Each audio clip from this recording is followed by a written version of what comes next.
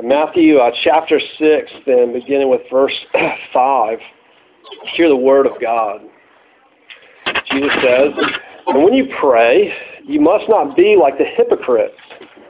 For they love to stand and pray in the synagogues and the street corners, that they may be seen by others. Truly I say to you, they have received their reward. When you pray, go into your room and shut the door and pray to your Father who is in secret. And your Father who sees in secret will reward you. And when you pray,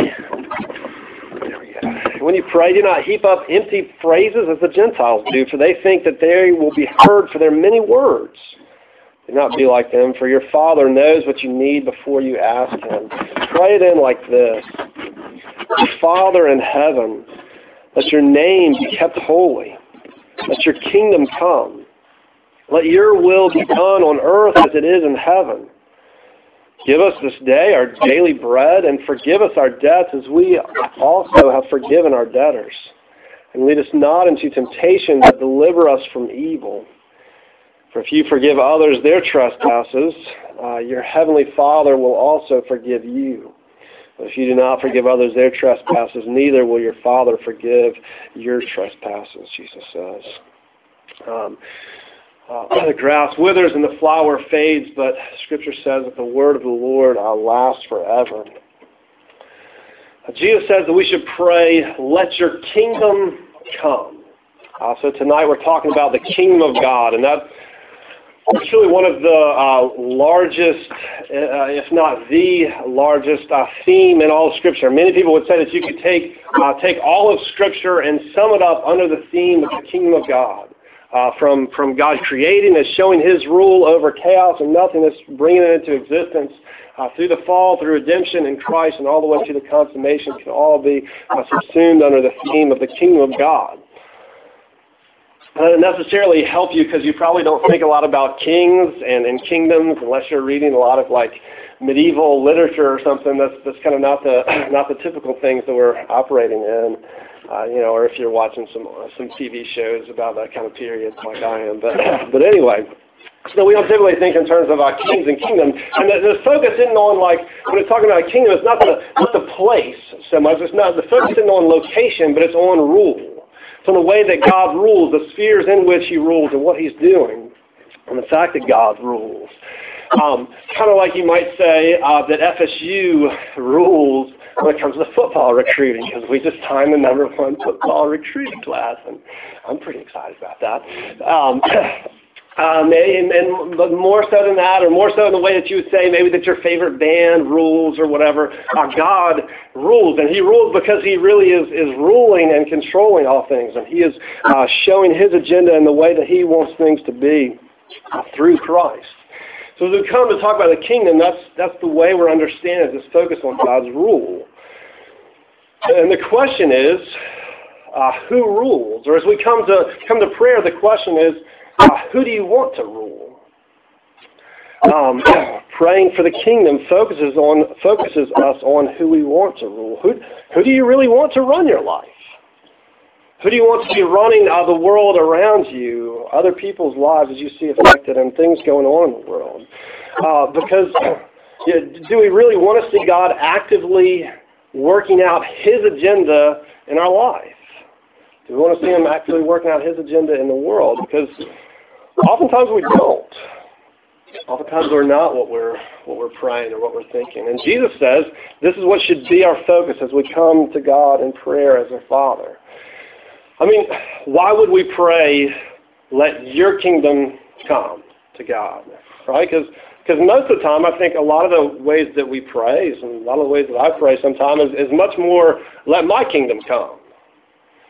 God, here's the way I want things to go. Here's the rule that I want to have happen for my life to go well, for me to have victory and success and glory and honor, right? Here's my plan for my kingdom to happen. These are things I want. So you can only pray, "Let your kingdom come," by giving up our own kingdom. But hopefully as we begin to look at this theme of God's kingdom, hopefully you'll begin to look at it as God rules. with an excitement and longing for His kingdom, the way that He works it, that's what we want to see happen. God's kingdom is what we long for, what we want, what He's bringing about. And it's a better kingdom than what we could create, and it's a better kingdom than just the world the way that we experience it. Our first point, if you just want to keep track of things with notes or whatever, is that it's a better kingdom. It's better than what we currently experience in ourselves or in the world. We have a desire, right, as we go through life, as we look at things, we have a desire for things to run differently, to be ruled better. Maybe just a fun example.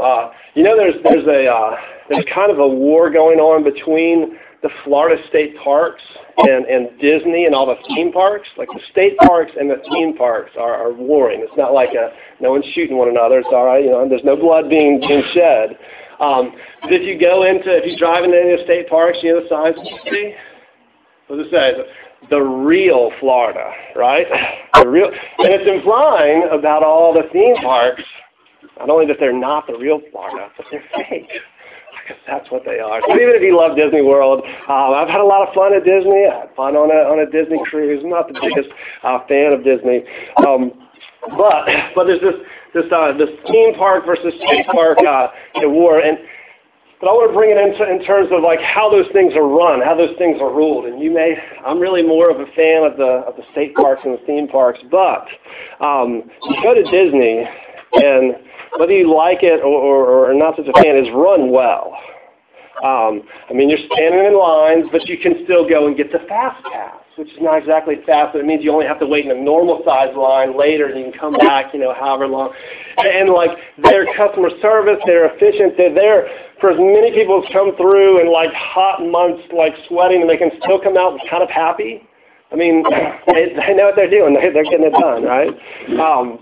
I kind of enjoy the natural beauty of Florida Caverns a little bit more, but if you've ever taken a trip over there, or if you do take a trip over there, be warned. It's not exactly ruled well. It's not run well or efficiently. You drive into the park, and they tell you as you pay your entrance fee to get in how many more hours until the next tour is. You've like driven over there, and then they've got a tour like 3 hours later that'll start, right? So we went over there one time. We were like, okay, well, we got plenty of time to do some other things. Went and got lunch. While we were getting lunch, there was some other people getting lunch who hadn't gone to the park yet, but were planning to go. And heard them talking. They ate lunch. They went back over, and by the time they went over to the park, like the tickets were already sold out for the rest of that day, right? It's like all these people that want to come into the park, but the park isn't even can run efficiently enough for people to get in and do it. It's not run very well. It's not, and if you love the Florida state parks, the real Florida, you want for them to be run differently. You want for them to be run better, for people to see. It's the real Florida. It's not fake. It's not fake. All right, talking about God's kingdom, a better kingdom. And if we're praying, let your kingdom come, then you realize that statement implies a certain level of discontent, right? To be discontent if you're waiting in lines for things or not able to get in. It implies a certain level of discontent. Okay, I'll relate to discontent in life, right? Things that you're going through. And I want to be clear, I don't mean like a discontent because the TV size that you've got, or because your cable company isn't going to be giving you the full level of HD by the time that the Super Bowl gets here this weekend, or because just discontent because you don't have a car, because you don't have a cool enough car, or the car that you want, or that you can't have all the stuff that you want when you want it. It's not kind of discontent that we're talking about, but more a discontent with the broken state of the world.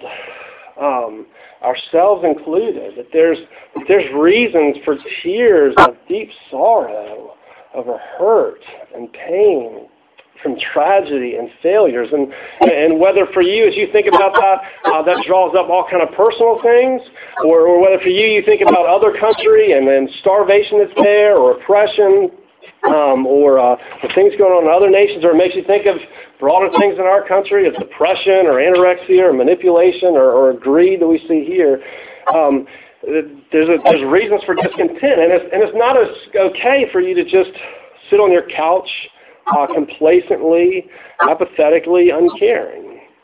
It's not okay for us to just try to block out the discontentment because we'd rather not think about it, or just, hey, if I can find my own way through it, it's not great for everyone, but I think I can make it.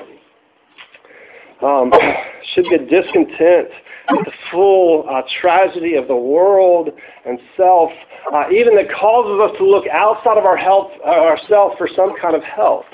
That would cause us to pray, your kingdom come. Lord, cause your rule to come to bear on the events in my life and the world that we live in. Discontent that looks to Jesus as the Christ, as the King who comes initiating this kingdom, the King that brings God's rule to full effect.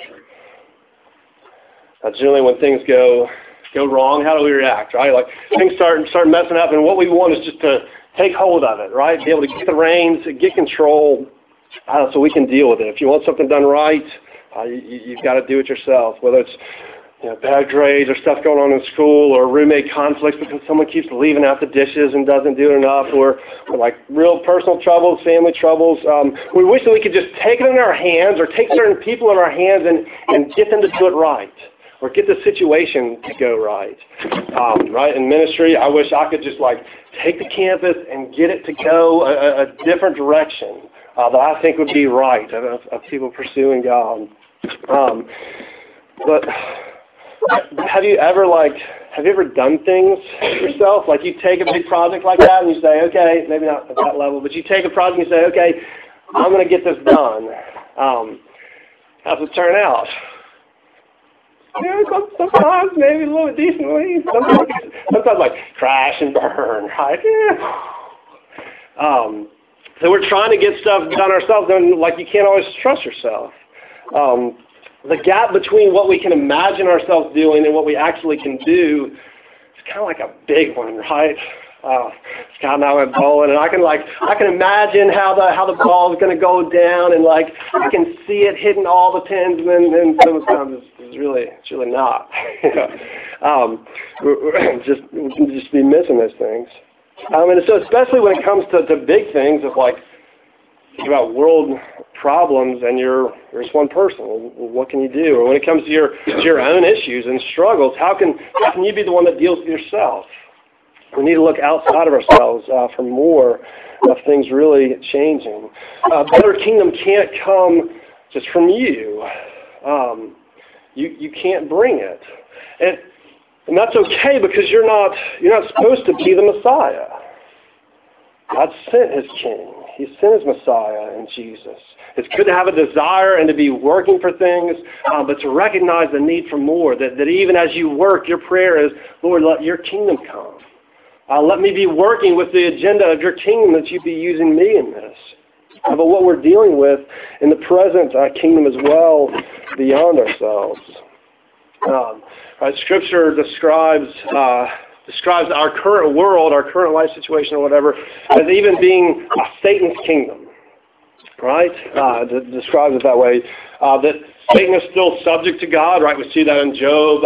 Satan's coming up to God, and he has to ask God for permission to do anything with Job, right? But God also asked him, where have you been? He says, I've been walking to and fro back on the earth, which is an expression to say, I've been going around my territory and seeing how things are going. And Scripture describes the earth as Satan's place of rule, as his territory, in a sense. Ephesians 2 uses some of that language describing the course of this world being ruled by the prince of the power of the air, which is a term that's used to refer to Satan. Jesus in Matthew 12, talks about a kingdom divided against itself can't stand. And he says, so if Satan is casting out Satan, how will his kingdom stand? There's implying Satan's kingdom is here, filled with lies, filled with scheming. That's what we see in the world, because Satan is the father of lies. So it's a broken world, but it's not just a broken world. It's also a world in rebellion, rebellion against God, throwing God off. The Psalms where it talks about saying God does not see the things that are going on. There won't be any punishment. So we can read the news of rape and murder and war and scandal and cheating, suicide, greed, backstabbing, selfishness that we see around us in Satan's kingdom. And all that Satan's able to offer everything in the world that looks good, it's empty deception. Desires that are never fully satisfied. You realize, like in our culture, how much we're offered, right? Consumeristic culture and all this. So, like, how much we're offered all the time of things that we think will make us happy, things that we want, whether that's things like money or sexual release or escape, whether through drugs and getting high or just watching movies and entertainment. And we go after those things, and then it's not really enough. We need more, or we need something else, or whether it's that you look at it in terms of having a stable family, having a good job, having moral values and behavior, and still begin to get those things, and it's not enough. You're still loved. There's not that satisfaction, not that fulfillment. You're looking for more. Constant seeking for something that we're not finding. Just in the world that way, because it's all those things that were offered are offered with the empty promises of satanic lies. The world's left not only broken and rebellious, but false. We're living in a kingdom of lies where we're just trying to trade one lie for another oftentimes. All right, but it's into that messed up situation that God sends a king to make it right. God sends His Son, sends Christ as a king, entering the mess to make it right. And He takes all His problems on Himself. And in His death, He dealt Satan's kingdom a mortal blow through His own death and condemnation. And then Psalm 2 says God speaking and saying of Jesus, I've set my king on Zion, my holy hill. I just want to say, you are my son. I will make the ends of the earth your possession. So into all the brokenness and mess and the problems, Christ enters to make things right, to take all the problems on Himself, but then to be raised up, pronounced a king, and everything become under His feet. In His death, and His resurrection, and His ascension. So Jesus then shines light into the darkness and calls people out of the kingdom of darkness into His marvelous light, into the kingdom that He's bringing, into the light so we can see more of the character of the kingdom that He brings and how it's better, how it's what we long for, what we need. So we pray for a better kingdom to come in Christ. And not only a better kingdom, but a beautiful kingdom, if you will, in the second point. The character of the kingdom that Christ brings is a beautiful kingdom. Right? When something's beautiful, you like don't just need the light to see it, you want the light to see it. You need the light to see that the kingdom that Christ brings is appealing, that it's attractive to us, that it's something that we really desire. Even though at the same time the kingdom that Christ brings isn't what we expect. I think that sometimes things are more beautiful upside down. Ever notice that? You may not agree with me. I think sometimes things are more beautiful upside down. Maybe I'm just weird. I am, but I think the world would be awesome if it was upside down, right? Like one of those scenes from Inception where like they bend the city, all the way over, and then like all those people are upside down and they're looking at you and you would be upside down. I think it's awesome. All right, when I was back in middle school, I was a skateboarder, right? I was a skater. I had all my spare time. I was over in the bank parking lot, riding my board around. I had skater cut, trying to ollie over the little thing in the middle and do the grinds and all this different stuff. That's what I did. And so when I wasn't doing that, and I'm sitting around the house or someplace else, I would just be sitting there looking up at the ceiling. I still do this sometimes. And I would sit there and look at the ceiling and I would just think, dude, it'd be awesome if it was upside down. or we could skate on the ceiling, right? I sit up there and you're looking around like the stuff you could slide around. You'd have to jump over all the lights and then all the doorways, like the doors that you'd have to to get from one room to another. You'd have to ollie over it or, like jump up and off it on your board. I don't think about those kind of things. That's what I think about all the time. I think it's wonderful. I think it would be awesome for the world to be upside down. Well, God's kingdom often seems upside down to us. And it's still more beautiful because of the way it seems upside down. Now, you don't actually get to skate on the ceiling. Everything still feels turned around. But in a lot of ways, God's kingdom feels upside down to us. Martin Luther in the Reformation talked about it as the theology of the cross. Theology of the cross that turns everything on its head. Right? Because what's victory look like in God's kingdom? It looks like a king coming, and does he take up the sword or take out the powerful gun and get rid of all? It looks like the king coming and suffering and being hurt and rejected and tried for crimes and condemned and nailed to a wooden cross until he can't breathe anymore. And he dies. And it's in Christ's death that we have our victory. It's upside down. That the greatest tragedy of all human history becomes salvation, the greatest victory, the greatest thing for us to rejoice in. See, theology of the cross Luther talked about. And so it comes out that way for his followers too, right? The glory for those who are following Jesus, glory only comes through suffering. But we don't just aim for our glory and our power and things coming our way. We aim to follow Christ.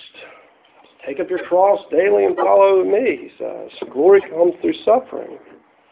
And that can be kind of confusing to us. I feel like the world's upside down. Wait, we're trying to go down. How does this work, right? Well, it feels confusing to you. You're in good company. John the Baptist seemed a little bit confusing to him. If you flip over a couple chapters in Matthew 11, John's in prison, right? But he hears about things that are going on. He sends messengers to Jesus to ask him, are you the one who is to come, or shall we look for another? Right? Because John's in prison. If he's the one, John's the one who's supposed to come, prepare the way for the Messiah, and he's in prison, and Jesus is really the Messiah, the King, who's going to come and restore everything and make it right. Are you going to come bust me out here soon? Are you the one who's to come, or are we supposed to look for another? How's this kingdom work? It doesn't feel right. It seems upside down. This is how Jesus answers them. And here you see how beautiful it is. It's really kind of upside down, too, because this is what Jesus said. Jesus answered them, go and tell John what you hear and see. The blind, upside down, receive their sight. The lame walk. The lepers are cleansed and the deaf hear. The dead are raised up. And the poor have good news preached to them. Blessed is the one who's not offended by me, Jesus says. All this kind of flips upside down a little bit. The beauty that the poor who haven't known any good news, now good news is known for them. The lame have only been able to sit, lie down, or be carried. And now can be running and jumping for joy because they've met this King who turns it upside down or right side up for them if it's been upside down. Or more things of it being upside down, if you will, statements from Jesus. So things like, many who are first, be last, and the last first. Wait. You're first, if you're first, you're not last, you're first. Kingdom's upside down. Those who are well have no need of a physician, but it's the sick, Jesus says, and it's the sick that he came for. And so Jesus, the righteous Messiah, says that he has come, right after that, he says, I've come not to call the righteous, but I've come to call sinners to myself. All right, here's the righteous God coming to people who have offended him, who have sinned against him. Jesus says, the Son of Man, speaking about himself, says, the Son of Man came not to be served, but to serve, and to give his life as a ransom for many. That's upside down. Right? Like the king, when the king comes, like he tells you what to do, he is powerful, and so you become his servant, and everything goes from there.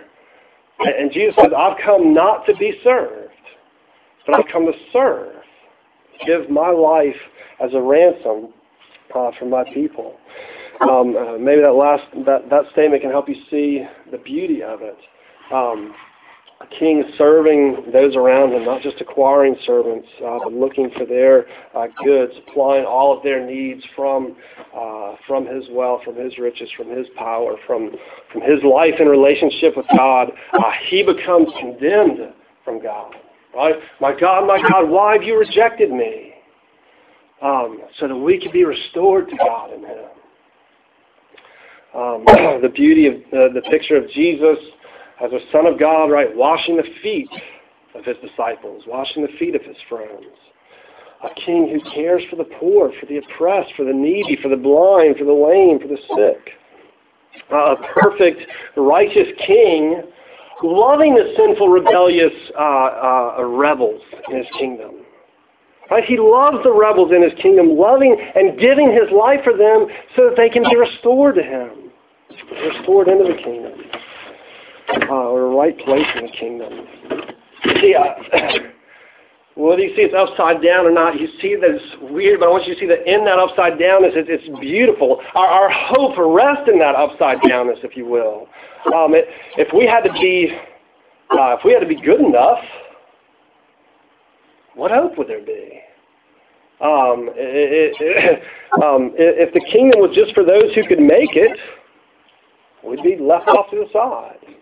If the kingdom was for the strong or for the powerful or for the rich or for the wealthy or the influential, who fits in?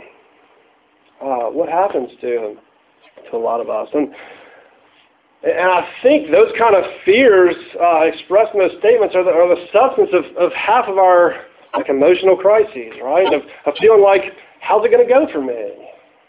Because I'm not good enough. I don't have enough influence. I'm not beautiful and attractive enough.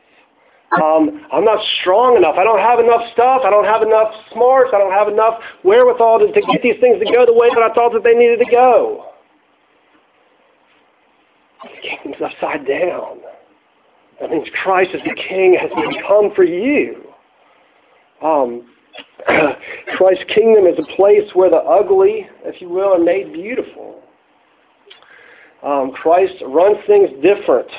He runs them better. He runs a more beautiful kingdom. As Paul puts it, when I'm weak, it wasn't that Paul liked being weak, right? He's prayed and prayed for God to take away this thorn in the flesh. But then he says, so it is, God's answered me in this way, and this is how it works out. When I'm weak, that's when I'm strong.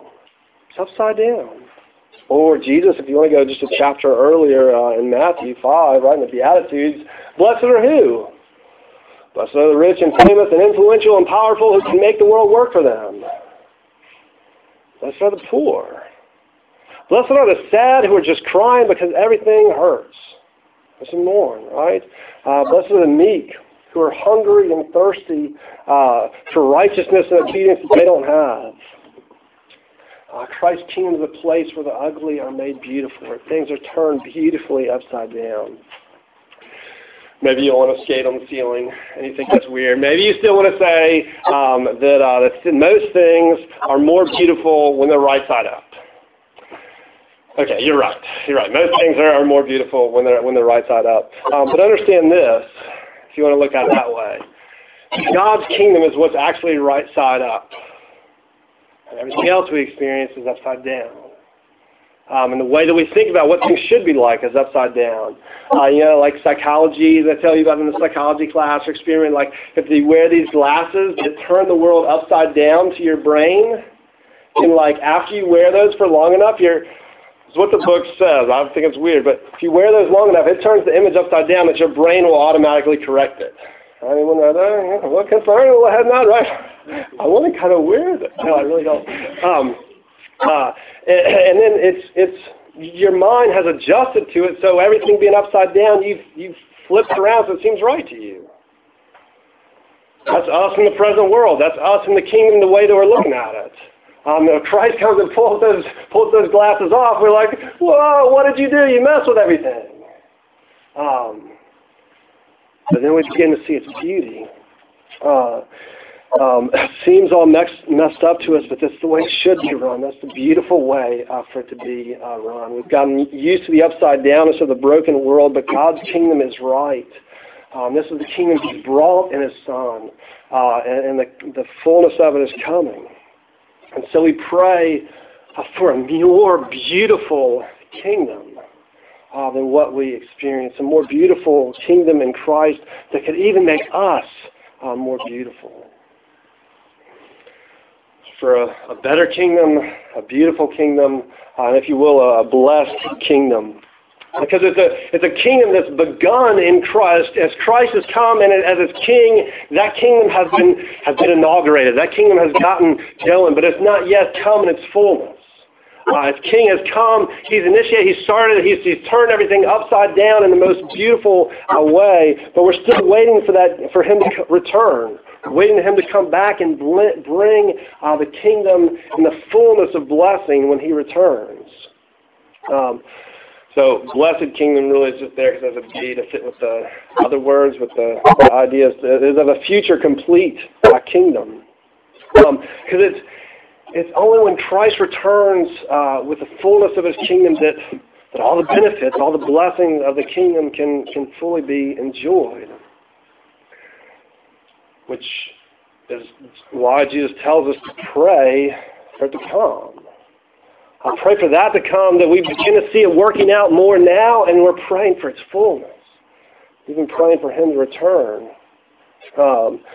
Just briefly to remind you or encourage you that it's going to be good. Because God rules, and God rules well. You've got lots of unfulfilled desires. Things you want that you're not seeing met. Things that you've prayed for and you haven't seen answered. You've got many struggles. And Paul says in Romans, as we look down to the glory of the kingdom that's to come, he says the present sufferings, and Paul knew a lot of them, the present sufferings aren't worth being compared to the glory that's to be revealed. 1 Peter says that we have an inheritance that's stored up for us, that can't fade, that's undefiled, that's reserved for you in heaven. And it's only in that, as our King returns, those desires get to find their fulfillment, get to find their satisfaction in the reality of what He brings. Because it's then that we'll get to see the glory of the King. And we'll get to see Christ in the fullness of His glory. And Scripture says that we'll become like Him, we'll be made like Him, because we will see Him as He is. And the kingdom that's to come with all its blessing, Revelation says, our King will wipe away every tear from their eyes. Death shall be no more. Neither shall it be mourning, nor crying, nor any pain anymore, for the former things have passed away. That's the blessed kingdom that Christ will return to bring. It's what we should long for, what we should pray for. So the question as you come to God in prayer, as you think about these things, do you think that God rules? Do you want God to rule? Do you want God to rule in you and all around you? Jesus says, pray like this. Let your kingdom, O God, come. As we pray to God as our Father for His kingdom to come, I can tell you this.